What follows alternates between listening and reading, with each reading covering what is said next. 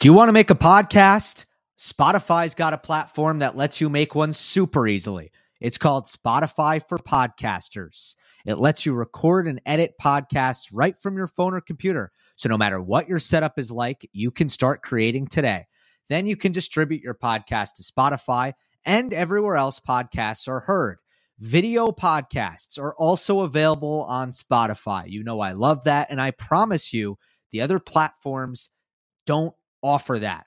With Spotify for Podcasters, you can also earn money in a variety of ways, including ads and podcast subscriptions. And best of all, it's totally free with no catch. I've been using Spotify for Podcasters from the very start. I highly recommend you give it a try. Just don't post on Monday. Download the Spotify for Podcasters app or go to www.spotify.com/podcasters to get started.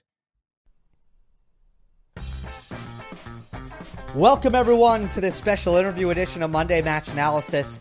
I'm Gil Gross. Today's episode is our traditional post-major discussion with Steve Flink, U.S. Open 2022. I'm going to split this up into two parts. Part one is going to be very Carlos Alcaraz focused, the men's champion, getting into a little bit of his final with Casper Ruud, but also his run as a whole and what we might see from him moving forward 2023 and beyond, legacy stuff, etc. Part two is going to be much more focused on the field. Your Rafael Nadal, your Nick Kyrgios, your Daniil Medvedev, all the rest. Even I'm not sure where the Casper Ruud stuff is going to fall, part one or part two. We'll just have to see. But make sure you check out both. I will leave links to part one and part two in convenient locations for everybody. So without further ado, here is Steve Flink. We're joined once again by Hall of Fame tennis writer Steve Flink. His latest book, I almost said his greatest book, but it's a tie between that and his other. His latest book is Pete Sampras, Greatness Revisited, also the greatest tennis matches of all time. Check those out for sure. It's our traditional post-major chat, U.S. Open 2022. Might split this up into two parts. Let's see what happens. Steve, thanks for coming on again. And it was great to see you in New York, I should say. We were able to watch some of these matches together from the media seating as well.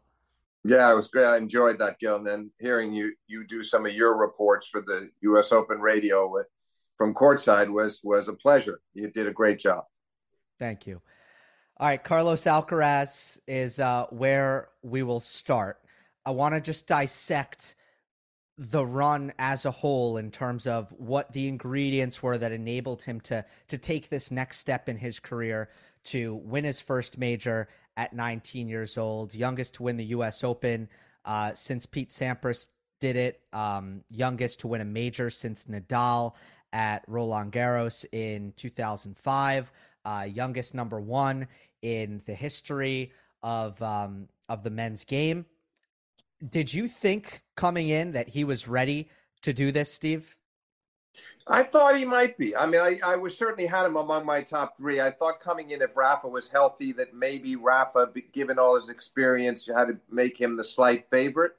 But I felt like he was really going to come down to either Rafa, Medvedev, or Alcaraz. I didn't see Kyrgios winning the tournament, although, he impressed me with how well he played before losing to Khachanov. So I did see him right up there. And then as it unfolded, I liked his chances more and more for a variety of reasons. Yeah, you saw kind of Nadal, who we'll get to, immediately seeming like something was off.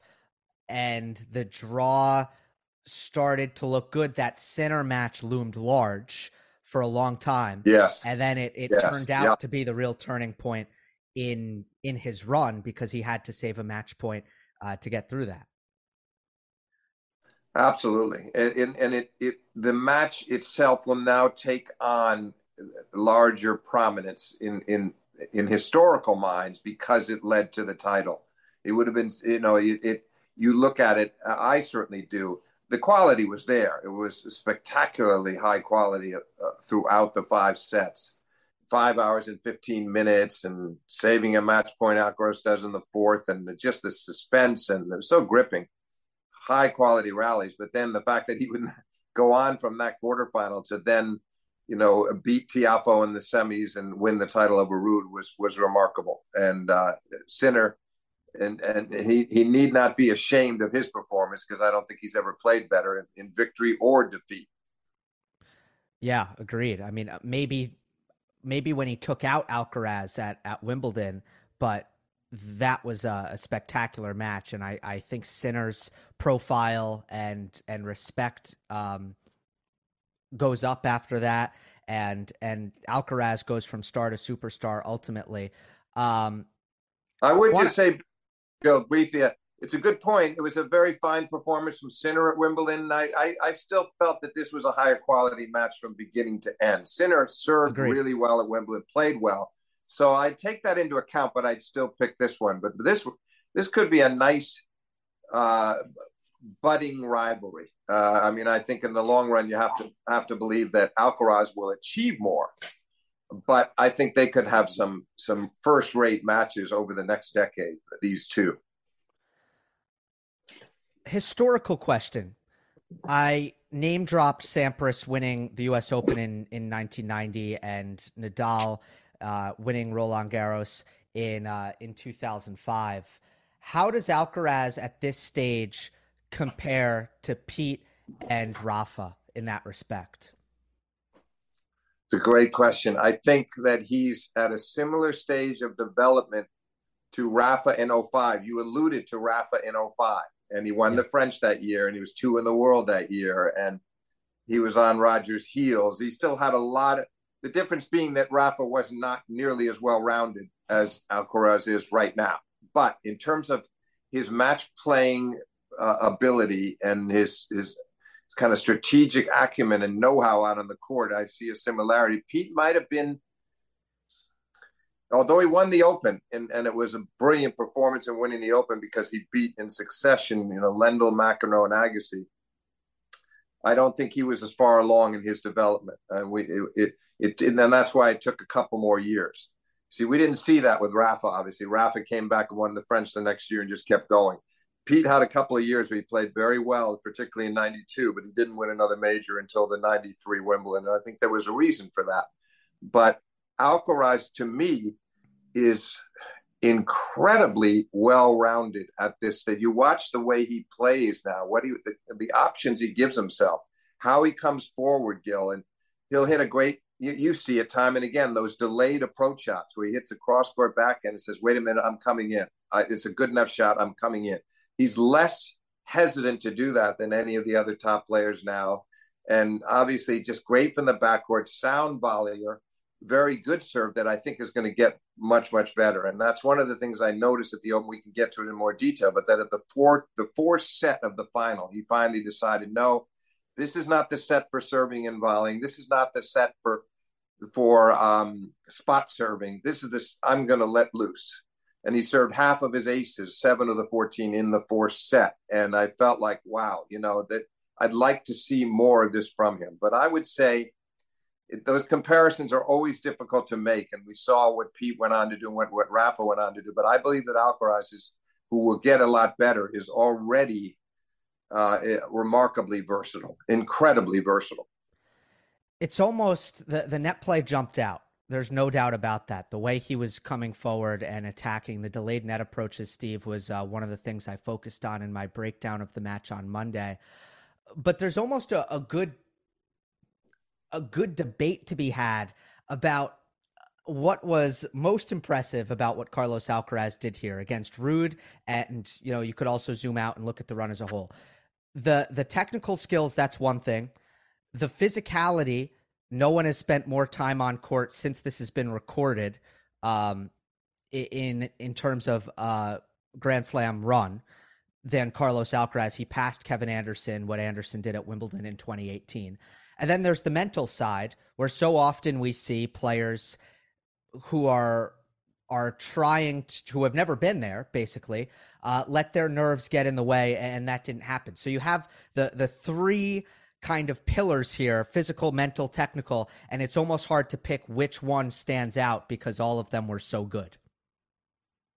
It's very true. All of that is true. I mean, he I would only add, the only thing I can add to what you're saying is I don't think he's even near his potential yet. And that's one of the reasons why we saw so many matches, you spent so much time on court, is some sets got away. You take the Sinner match, for example. He's won the first set. He's got 5 set points in the second set. And one of them, the fourth set point, the court was wide open. He had hit a topspin lob over Sinner's head, and Sinner hit a kind of a weak backhand overhead, started retreating. The point was as good as gone, but Carlos made a mistake and off the forehand and eventually lost that set, served for the third set, didn't win that one, and had to come back from match point down in the fourth.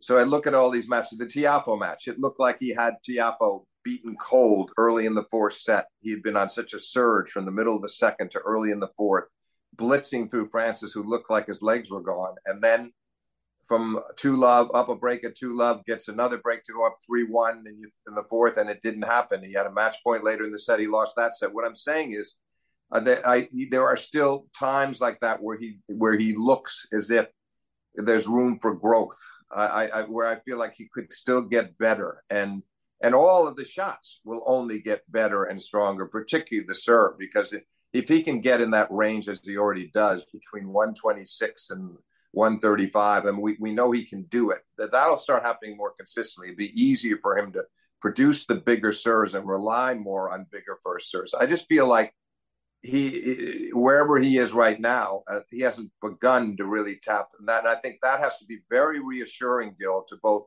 himself and his coach, Juan Carlos Ferrero, to know that some people are saying that there's just a little bit of maybe Carlos mania out there because Djokovic was not here and Rafa wasn't playing well. And okay, you can look at all these other factors, but he had to beat a lot of really good players there down the stretch, particularly the wins over Sinner and Ruud, and also an inspired Tiafoe. I just feel like his game is well suited to compete against anybody, any style. And I do believe that it could be a fascinating rivalry over the next couple of years between him and Djokovic.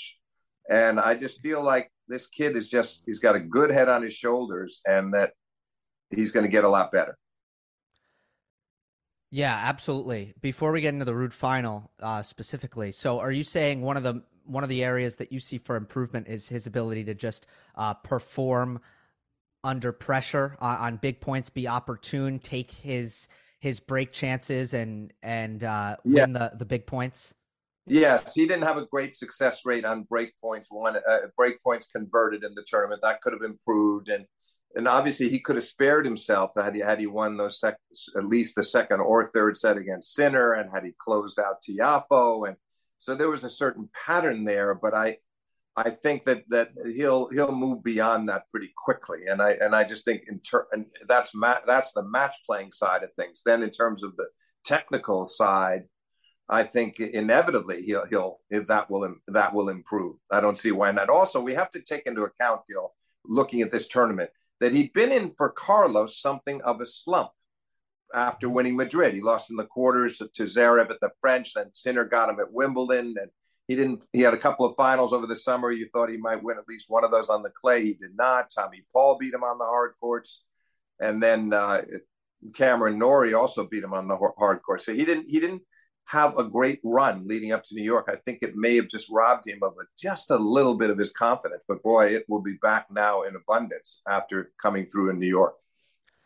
I do think it helped him make an adjustment because it was a lot, the breakpoint conversions that were really coming back to haunt him in some of the matches that he was losing. Wimbledon being 0 for 9 against Sinner and beyond.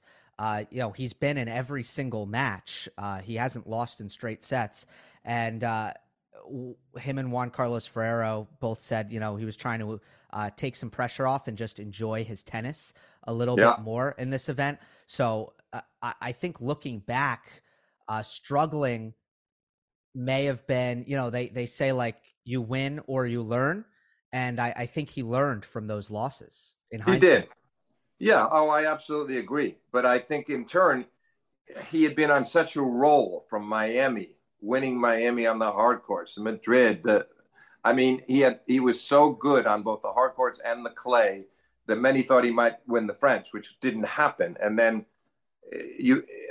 then it sort of, I don't want to say it spiraled, but it definitely, he was hurting coming into Wimbledon, didn't have good preparation, lost there to Sinner and didn't play his best, and Sinner was terrific. And then you could see the strain over the summer, what you're alluding to with Juan Carlos in those finals. You could see he was not enjoying himself. It carried over onto the hard courts as well in his losses leading up to Flushing Meadows. But I just think, he definitely learned from those, and it definitely wasn't going to dent his morale deeply. There's too much deep inner conviction, and he even was saying in this press conference after the final, he thought after at Miami, winning Miami, at that time is when he began to think, I can win a Grand Slam tournament. He was very honest about that. That you didn't expect to necessarily hear that, and he proved it. And I just feel like he'll have a decent fall. I still expect him to end the year number one, to hold on to that, because I think his results will be strong enough to keep him there. So then he'll go into Australia and as the top seed, which is amazing. And I don't see why he doesn't have a very big year next year. Why? I mean, I would certainly expect one more major, maybe two, because I just think he's that good. And the other thing, Gil, I'm curious to get your feelings. I just feel like he's going to, not to minimize, not to diminish the greatness of the likes of a Medvedev, who's already won a major, a Zverev, who was an eyelash away from winning the 2020 Open, and Tsitsipas, if he can somehow overcome what must be a damaged psyche right now. But I look at all of these guys and even a re-emerging Dominic Thiem, and I just don't think in the long haul, and maybe not even in the short haul, that they can stay, that they're consistently going to be able to stay with him. Not that he never loses to them, but I think all told, he's just a better player than anybody in that gang. Being 19 and the other guys being in their mid-20s, and he's just going to surpass them, to me, by a significant margin. I agree. I think it's a different level. Carlos, to me, all-timer, those guys, greats of their time, greats of their period, right? I don't know how you kind of sort that, but I sometimes think about it as tiers, and I see Alcaraz as historically tier one in all likelihood, and those players, that group, not being in that same tier one. Absolutely. And I feel as if, yes, and maybe Medvedev can end his career with four or five majors. Maybe Zverev gets three. And maybe Tsitsipas finally gets on the board. But in Carlos, we're looking, to me, at double digits for sure, and quite possibly high double digits, and quite possibly even threatening the three icons we talk about so often these days, in Djokovic and Nadal and Federer. I'm not saying he'll surpass them, but he's young enough that if he starts picking up these majors in clusters, say from 21, 22 on, that there's no reason he can't go well into his 30s, and the ambition will be there, and the talent is there, and the talent he will only improve. So I can't see him ending his career, as I sit here now, with anything less than 15 majors. Yeah, can't disagree. I mean, it's super early, and I guess we don't even know who his rivals are going to be, because likely, down the road, we've never heard of whoever those players are going to be. But I really do think he's on that level. I'm with you. So the Ruud final, good quality. I think both players brought it. What was your biggest takeaway? How well Carlos Alcaraz played at the net, and especially late in the third set, when the match was at its pivot point, and in that 5-6 game in particular, he came forward and made some very, very important plays up there, including on both set points against him. So you're so right about that. Yeah, that stood out to me for sure, because I thought what happened was that he had the one break in the first set, didn't lose his own serve. They each had their chances, but he took his and was a very worthy first set winner. And then from 2-2 in the second, I thought Ruud played really well, and Carlos was not opportunistic. He had a break point on Ruud's serve. There was a succession of games, break point on Ruud's serve, and 30 love on his own serve, and another chance to break Ruud in the next game. So it was a very misleading 6-2 scoreline to me. And then he goes up the break early in the third, 2-love, and he's got a break point for 3-love. And Ruud, to his great credit, as he so often did in that portion of the match, he served his way out of trouble very well. He hit some great first serves, beautifully located on break points against him. So if Carlos could have gotten that second break to go up 3-love in the third, I think life could have been a lot easier. But then Ruud really pressed him hard, and it all came down to that game you mentioned, 5-6. All those deuces, I think 5 deuces, and a couple of two set points against Carlos, and he attacked on both. And one of them made a beautiful forehand on the stretch, made that forehand drop because Ruud hit the passing shot down the line and he really made him stretch. It was not a bad pass, and it was reasonably low, and Carlos made the drop volley cleanly. So, yes, and then a perfect tiebreak. Kept looping his returns. He kind of surprised Ruud, I thought, with the trajectory of those returns, and that paid off. And so after Ruud served an ace on the first point, Carlos ran off 7 points in a row. And then, as we were talking about earlier, then a great serving set from Alcaraz to close it out in the fourth and got the one break he needed. So it was impressive. And I all credit to Ruud, because many people were predicting a straight set win for Carlos coming in, including Patrick McEnroe. And the case was there to be made that he could possibly do it in straight. But Ruud gave a very good account of himself. I just think he's obviously far more limited than Carlos, and Carlos made him pay a price for standing so far back on the return to serve positioning near the fence. And he had just too many options, too much versatility, the firepower from the back, the ability to come forward. In the end, you felt like the match was in his hands. Even when it was starting to slip away, you felt like if he just lifted his level slightly, which he surely did, that was going to be enough. And what a worthy champion he is. Yeah, I see it exactly the same way. All 4 sets, in fact. I'm really with you on all of it. I don't think Ruud has a return strategy against Alcaraz that works. Yeah. He stands up and he chips, and Alcaraz attacks that block return so brilliantly. Then he moves back, and Alcaraz will serve and volley and take advantage of that court position, as you alluded to. Yeah. And then you look at the third set tiebreak, and it's just they played one rally in the entire breaker because Alcaraz is serving and returning so much better that he's winning these points quickly. He's in advantaged positions right away. So I think the next step for Ruud is mostly on the return of serve on a quick court, where he needs to figure out a way to drive returns from closer to the baseline. Or if he's able to beef up the backhand enough where he can hit it from the back fence and just get more depth on it and, pass a serve and volleyer. Yeah. I think that's the obstacle for Ruud if he wants to win a match like this. Yeah, good point. I mean, the phrase "a la Medvedev" came to my mind in the sense that he's always his strength.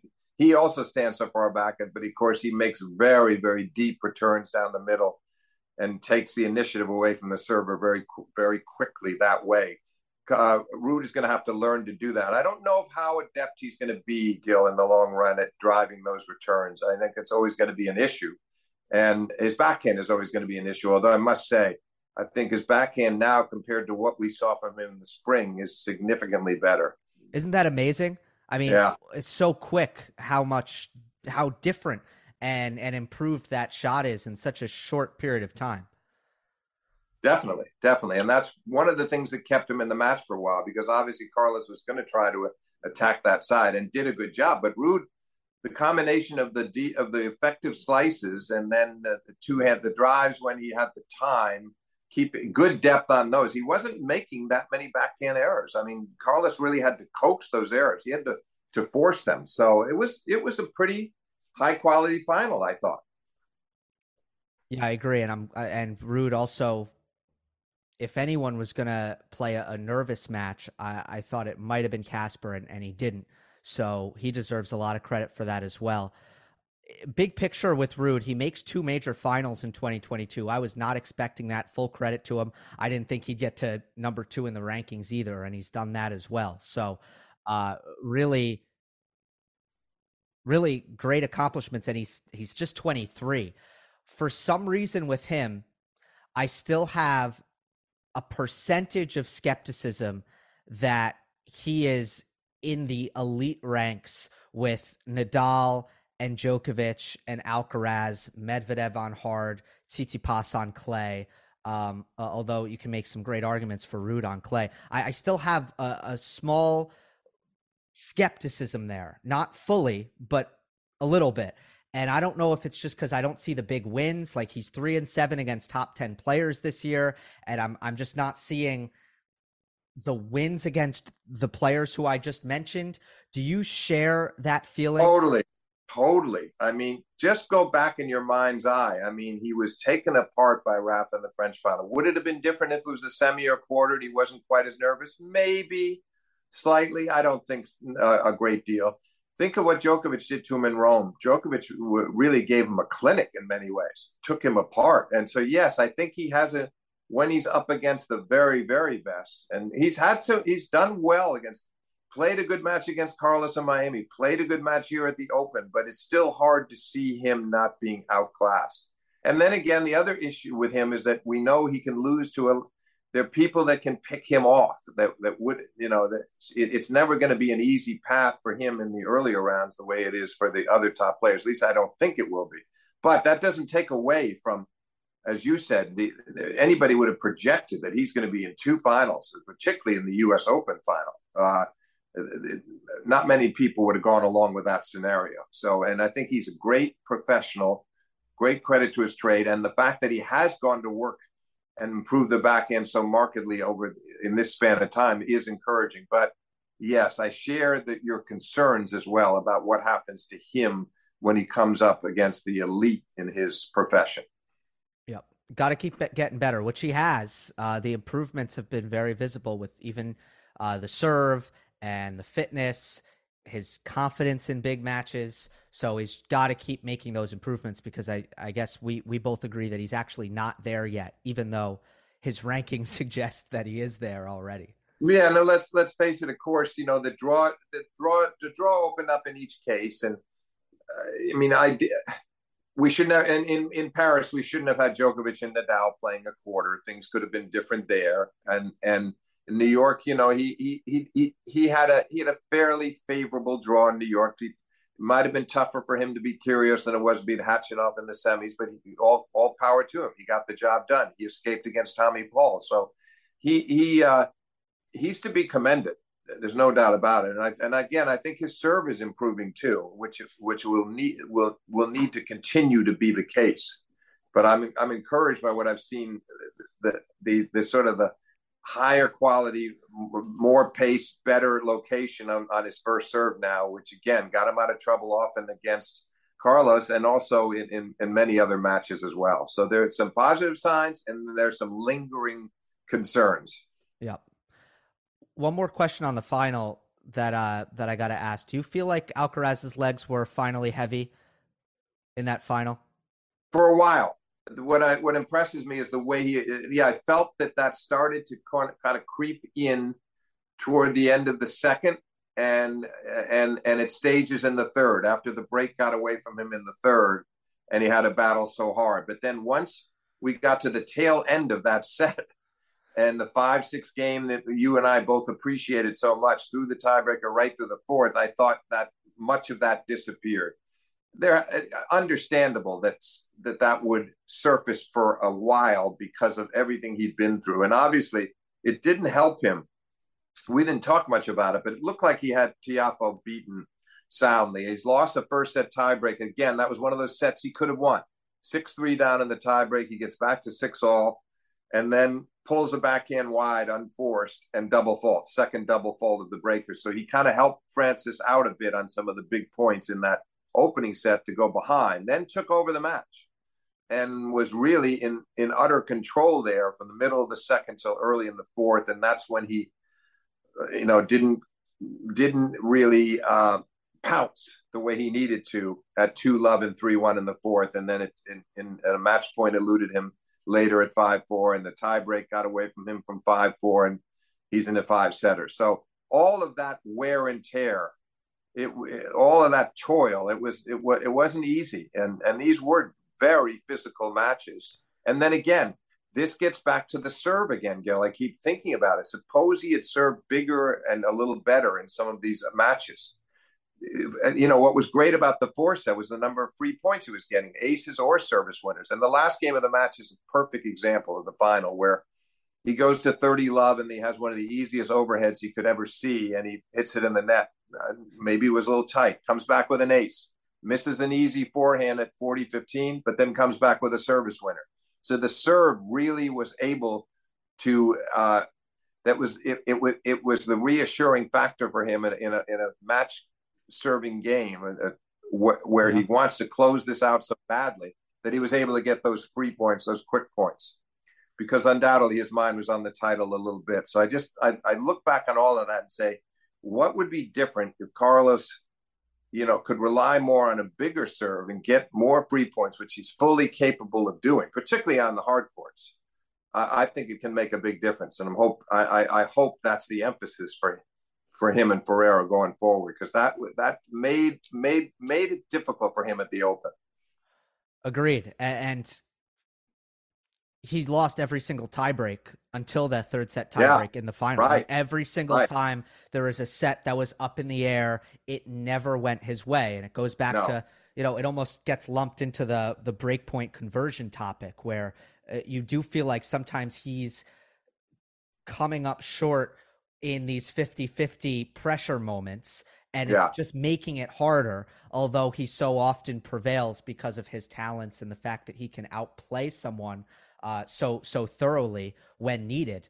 I agree with you about the offseason, and I do think they'll focus on the serve. They need to focus on something because he can't get any bigger and stronger. They say that he's at the weight that they want him to play at for the rest of his career. So it's not going to be an offseason full of this, fitness transformation like we saw last year. I would just say this, Gil. I do think he can actually get stronger, though. I agree. I think they're right about the weight, but I think inevitably when you go from your late teens to your early and mid 20s, you will get stronger in some respects, but they don't want him to lose his speed, because we didn't even talk about that. There's nobody faster in the game, and that was once again showcased in New York, because the court coverage is at times just astounding. And it really paid off for him. And I also think we shouldn't ignore his defense, because a lot of time, he makes great running forehands, astounding running forehands. But then there were times against Tiafoe where I thought he defended beautifully and just went to the slice and worked his way back into the point. He's an incredibly mature player that way. And that's why he has such a wide range of options. And I would think he must, with all due respect to Juan Carlos Ferrero, he's got to be one of the easiest guys to coach in that sense, is that they know how good he is and they just want to harness it all, and they will. Let's go to the rest of the men's field here. It felt coming into the tournament that there was some vulnerability, which I did allude to a little bit earlier. Let's kind of go through these contenders. First, Daniil Medvedev, not the dominant summer that he's had really every year since 2019 on the North American hard courts. But it also kind of feels more than anything like he might have a bit of a Nick Kyrgios issue. Why do you think that matchup gives him so much trouble? I think in fairness, he caught Nick at Nick's pretty close to, like, the match at the Open. The one in Canada over the summer was also a pretty brilliant performance. But the Open, I don't think Nick could have played any better. And Daniel, I think his confidence is down. I thought he tried to make the adjustments against Nick in New York and with his return to serve positioning, and actually made some really good returns off when he stood in closer. I was impressed with that, but it wasn't enough, after that first set, and splitting, getting the second set when Nick went off the boil a little bit, as they like to say, and got himself, down. that those last two sets, he just didn't get a look at anything. Nick was too good. He served so well, and his returning was about as sound as I've ever seen it. And so I look at Daniel, I say, okay, yeah, he's got an issue there. On the other hand, he beat Nick in Australia when Nick wasn't playing as well. So I just feel like Nick has to be he has to be flowing and playing his pretty near his best tennis, somewhere over 90%. If he is, then Daniel's in trouble. But if he's not, if Nick's in the 80 to 85% range, Daniel will capitalize to the hilt. So I'm not convinced that it's like every time he plays Nick in the next 2 years, he's just going to get beaten. I'm more concerned about Daniel in general, losing those finals on the grass. Didn't get to play Wimbledon, not his fault. But I mean, if you look at what happened to him post-Australia, and you and I talked about this earlier in the year, the haunting quality of his loss to Nadal in Australia from 2-0 to love, 3-2, love 40 in the third. So he was so close to being 2-0 up, 4-2, serving for 5-2 and being out of reach. And he ends up losing 7-5 in the fifth. And, then Rafa got him in Acapulco, and the hard court season didn't go well. The clay court season didn't go well. This year got away from him in a way, despite his win in Los Cabos over the summer, which was a slightly reassuring thing for him, but not great.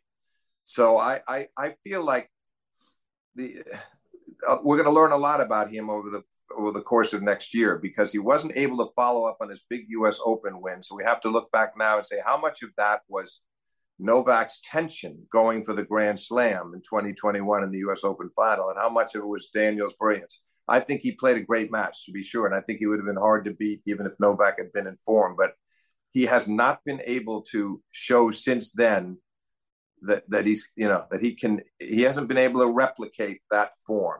And so this was a difficult year for him. Next year, I think, becomes kind of crucial. And he needs to get in there again and win one of the majors somewhere. And I would think he's going to be he'll be dangerous again in Melbourne and in New York. But the question is, what happens with the others? It's not just Nick; it's other leading players. Tsitsipas beat him in Cincinnati. He's vulnerable against a lot of different players right now. And yet, at his best, when you feel like he's in the right frame of mind and things are rolling off him, and the serve is clicking, and the returns are coming back inches from the baseline down the middle, that he can be an awfully difficult guy to beat as well. But I just think that the confidence kind of evaporated over the course of 2022. It seemed that way. If I were interviewing him, I'd love to ask him if the hernia has had lingering effects, if that surgery has affected particularly his serve, because to me, he's not the same server that he was last year and early in this season. And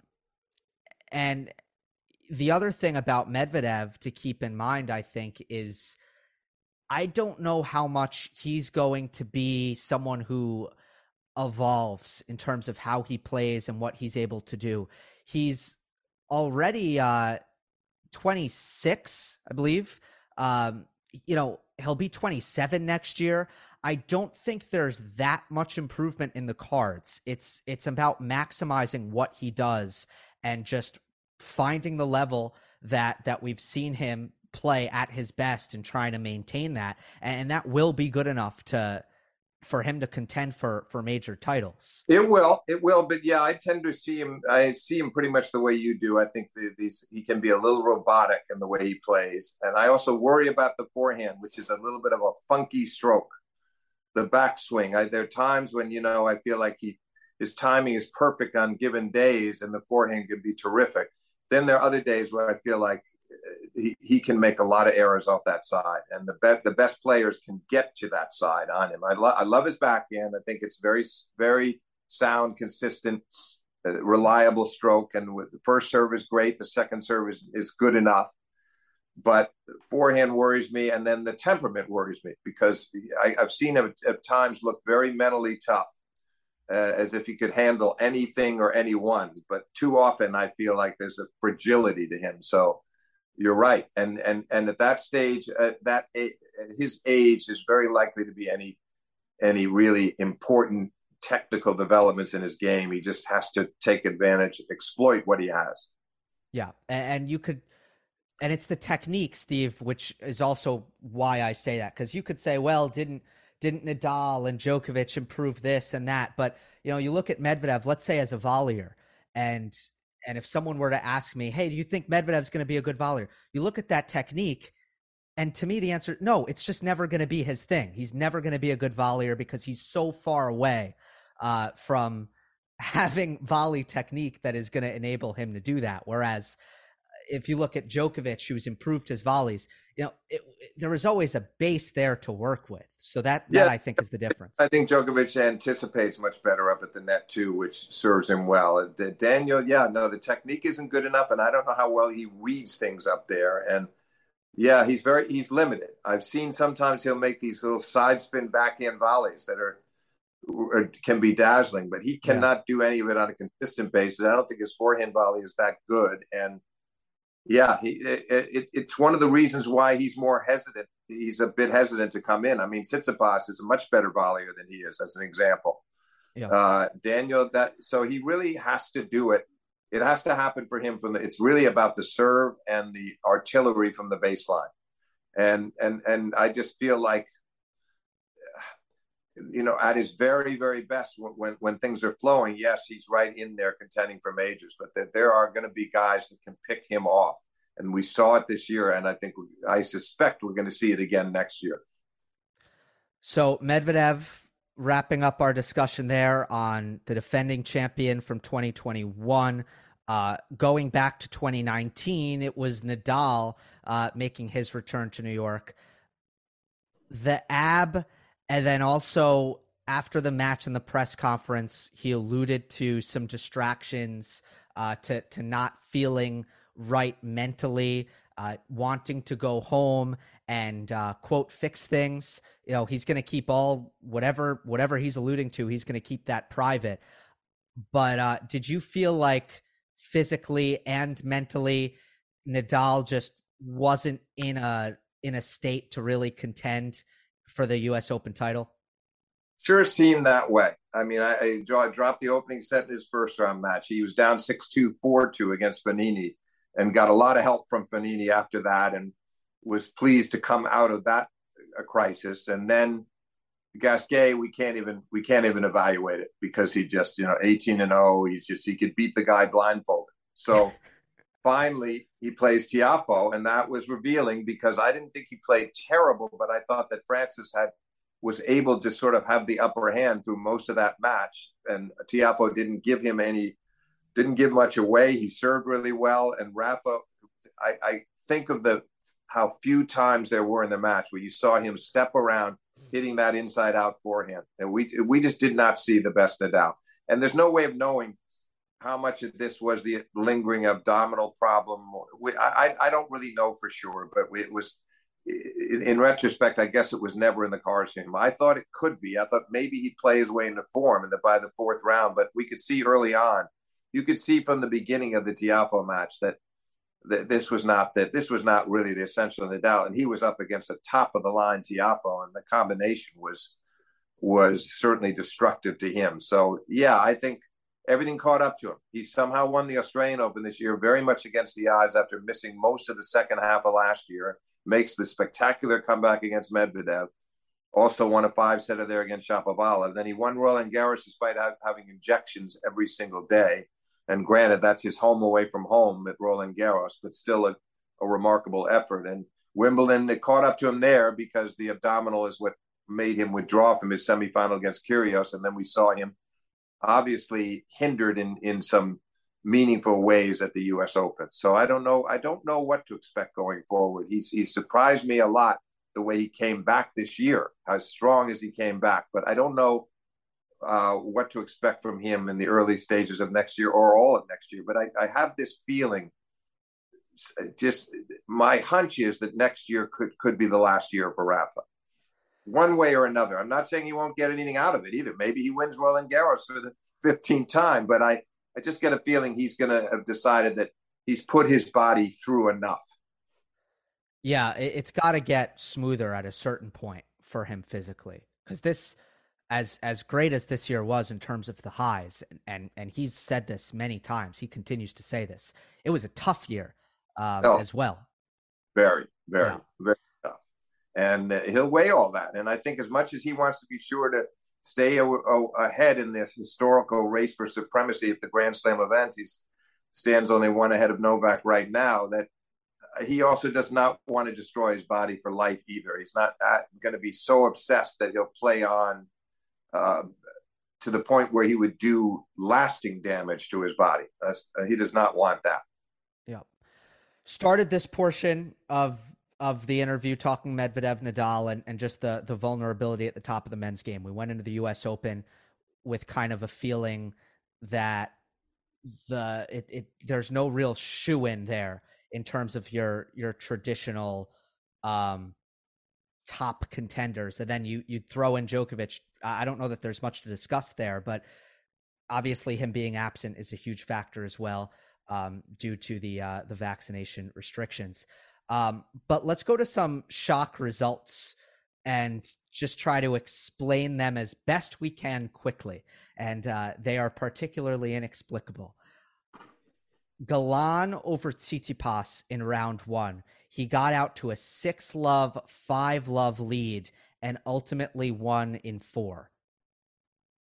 Absolutely startling. Apparently upset about his court assignment. He would have preferred to play on Ash. He had memories in the past of losing on that court. Doesn't add up to me because he's a professional and he's up against a qualifier, and it's just I like a lot of others.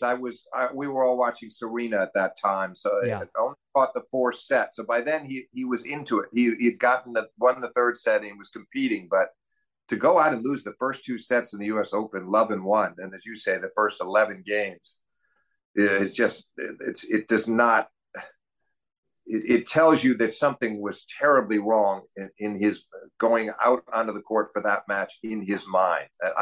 He never talked about any physical issue. I don't think there was. If there had been, I don't see how he grabs the 3rd and makes the 4th competitive. So this was about his mindset, which was not up to par at all. And what a shame, because he played well in Cincinnati, even though he lost the final there to Krorich. He beat Medvedev, and that should have been kind of a nice boost. Even losing that final there, just to feel like, okay, I'm coming to the Open. I've got a real shot here. I lost to Alcaraz last year, but I can do really well in this tournament. And I love playing in New York. We didn't see that. And very strange performance and I hope it does not. I hope that doesn't have kind of there isn't a certain permanent that doesn't have a sort of a carryover effect where he's sort of down on himself over the fall and gets off to a bad start next year. I hope he can pick himself up quickly now and have some good results between now and the end of the year, so he can just forget about what happened in New York, because it was beneath him, to tell you the truth. It shouldn't have happened. Yeah, Serena was playing Danka Kovinic at the time in her first round.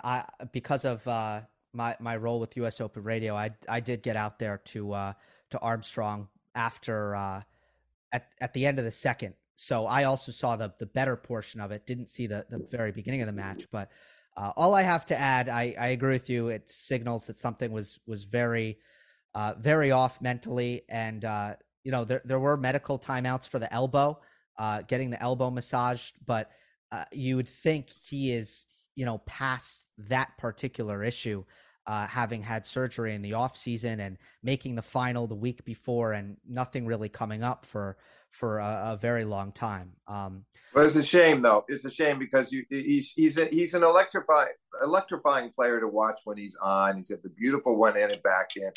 He too has no hesitancy about coming forward, and that's why his matches with Carlos are fun to watch. And this just was not the real Tsitsipas, and I want to see a quick recovery, and I certainly hope that elbow is not anything substantial, but he certainly seemed fine in Cincinnati. And talking to some of the Greek reporters, they had no inkling of it, and they didn't talk about that. They talked more about how he was sort of hung up about playing on Armstrong, and I just feel like, okay, you got to be more professional than that. And I think deep down he is more professional than that. So let's hope there's a quick turnaround and that he starts showing us his best stuff again soon. Yeah, that's a good nugget. I wasn't aware that there was some resentment there. It's interesting. Khachanov over Kyrgios. I think you have to lump in there. It wasn't the shock because we know that Khachanov is the consummate top 30 player that he is, but I think there's still some element of surprise there after Kyrgios defeated Medvedev. So what did you make of that result? I have to say, Gil, I watched a lot of it.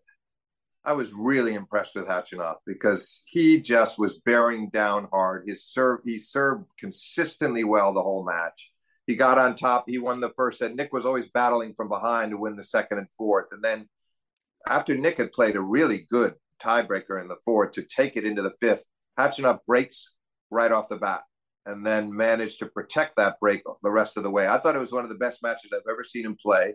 Nick quite at the level that he's been at, starting with the grass court season right up until this point of the U.S. Open? Maybe not quite as good, and maybe it's an understandable letdown after such a big win over Medvedev. But I didn't think he played badly by any means. By any means, I really give full marks to Khachanov for the way that he competed that night, because Nick's performance would have been good enough to beat Khachanov on, I would say, 8 nights out of 10, but this was one of those 2 nights where it wasn't going to happen, and that was really I was very surprised by that. Going in, I didn't give him much of a chance, but I just thought he was. Tsitsipas likes to use the phrase present. He was present for that whole match. There was no wavering, there were no lapses. He played well the entire match, and Nick was a little bit more in and out, but it was not one of those nights where he just went out there and threw in the towel or where he just played abysmally. Nick was just a little beneath his best, and in the end was just beaten by a better player that night. That's how I saw it. Yeah, amazing. Me as well, because besides the calf issue that came up in the first set, it looked like a Nick Kyrgios that physically and mentally was ready to compete and win that match. And yeah, Khachanov just really caught fire there. There's no doubt about it. Served great as well. I had Taylor Fritz making a deep run. This is the last bit of this group of surprising men's matches that I want to talk about. Taylor Fritz lost to Brandon Holt in the first round. Did you catch any of that? I caught the end of that. That also was going on after the Serena match. Everything was happening simultaneously that night, but I watched a lot of the fourth set, and I mean, I had watched Holt in the qualifying. I'd watched bits and pieces of every match he played in the qualifying. All 3 set wins. They all went the distance, but he's got a great temperament. He's got a very solid foundation to his game. He doesn't make many careless mistakes. He concentrates. He's a great competitor. But going in, I just felt like Taylor was going to have too much firepower. That just did not prove to be the case. He was able to, he returned well in the fourth, and he got up 2 breaks and then Taylor got one of them back, but it wasn't enough for him to stop Holt. And I think Fritz did admit afterwards, Gil, that maybe he had been thinking that he was a genuine candidate to win the tournament. That might have worked against him, but I think he was just caught off guard. He surely knows. He knows Holt, and it's Tracy Austin's son, and everybody knows this is a fine young player coming up. You can't let your guard down. And I think Taylor, I don't think that's what happened, but I don't think he necessarily thought that Holt could play at that level across 4 sets, which he did. And it was very impressive. Yeah, I agree. And Fritz, what he said after the match was, I mean, he was as shocked as you'll really see a player after a loss, saying that he did think he was going to win the tournament and he just couldn't believe he had lost. So that one was an interesting one, no doubt. On the topic of American men's tennis, and I'll let you go after this one. I appreciate all the time. With Tiafoe making the semifinal and, entering an era where there are so many top 50 American men, to the point where I'm pretty sure the U.S. is going to have more top 50 players than any nation for the next few years, the next several years here, is the way this is shaping up.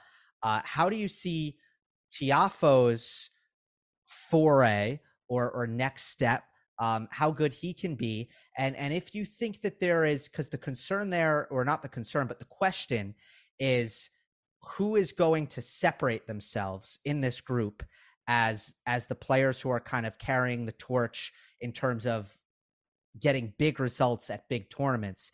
And I'm wondering how you see that landscape right now. Oh boy, Gil, it's an unfair question because it's so hard to answer. No, it's actually a very good question, but I honestly don't think I don't at this point see any of them separating themselves. Fritz has obviously proven himself to be the best of the Americans, despite what happened in New York. And we saw at Wimbledon, he was so close to being in the semifinals. And I just like the aggression in his game and great competitor. Then Francis showed us some stuff here that we had some of the best tennis of his career. Question is, can he do it? I see Taylor stringing more good tournaments together than Francis, probably. But maybe Francis has a new kind of outlook on life after what he did in New York to get to the semis and be within one set of the final. So I think that he may start pushing Taylor a lot, and maybe they both can start making a move toward the top 10 in the world. Then the question becomes what happens with Brooksby, what happens with Korda. But I think these two are going to lead the way, and I think that Francis will close the gap in the rankings between himself and Fritz considerably in the months ahead. And where it goes from there, I have no idea. Yeah, the question, I guess, becomes with Tiafoe, is this going to breed a consistent performer? Right. Because we don't know that, but I'm hoping that's what he's going to demand of himself now, and that he's going to feel like I can't waste this. I can't waste what I did at the U.S. Open, and I've got to turn it into something more substantial and sort of build himself toward the Australian. But in the meantime, be putting in really good results all through the autumn, so that he can push his ranking up and get a good seeding in Melbourne. And I think Francis may look at himself a little differently now after what happened in New York. I think he may have even surprised himself to a degree.